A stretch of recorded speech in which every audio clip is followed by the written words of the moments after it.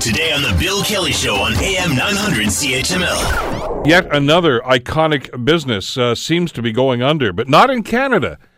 The American outlets and the UK outlets of Toys, Backward R Us, are apparently closing up shop. What's happening here? Marvin Ryder joins us to try to shed some light on this. Of course, business professor at the DeGroote School of Business at McMaster University. How are you doing this morning, Marvin? I'm fine, thank you, Bill. The mighty have fallen. We talked about Sears. We've talked about other outlets. The Bay, of course, has gone through a huge transformation, still in business. Toys R Us, I mean, we still have kids. Kids still want toys. What's going on here? Well, there's actually a great parallel between Sears, what's happened to Sears, both in Canada and the United States, and Toys R Us. In both cases, these companies were acquired by other people, often in what we like to call a hostile takeover. It wasn't a friendly takeover. They acquired the companies, and then they wanted to get some money out of them, so they loaded them up with debt. In the case of Toys R Us, they're struggling under a $5 billion, that's with a B, $5 billion debt load that was taken at exactly the wrong time, at a time that that company needed to remain light and nimble and able to respond to people like Amazon and the growing presence of electronics and gaming, as opposed to, building blocks and dolls when you and I were younger.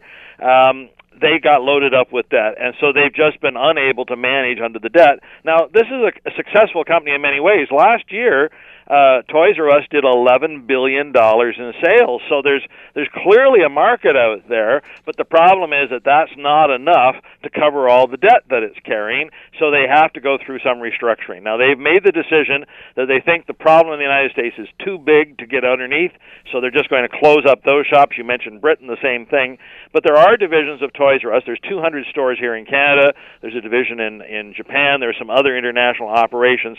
They think that they might be able to sell them to somebody else. Somebody else might buy them, keep the name intact, and operate them, and they're thinking that may be the best way to get the money out of it. There's also, Toys R Us does have an online division that competes against Amazon, and for the moment they're keeping that going, again hoping somebody might come along and buy it.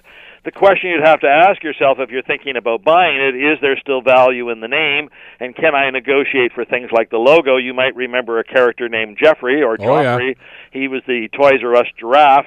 If I could still keep all of those iconic things, but buy the company and in essence get it away from all that debt, this is much like Stelco, the new Stelco, get the company but get it away from all that debt, it might actually have a successful future here in Canada.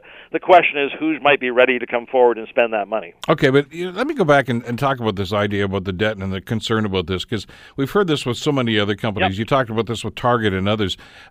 For many of us who are just consumers, we're figuring, where's the debt coming from? I mean, you open a store, you have merchandise, we buy it, and that's the way it goes. How do they accumulate all this debt? They seem to be making money. At least right. The parking lot's full. You're right.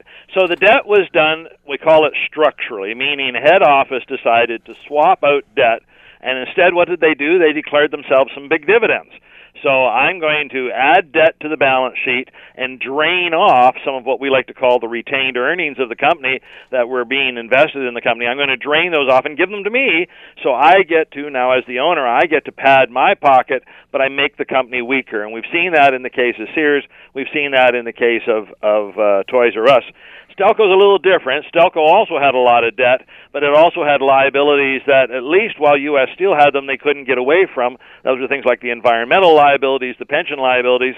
But through that restructuring process, the new owners have been able to get themselves away from those liabilities.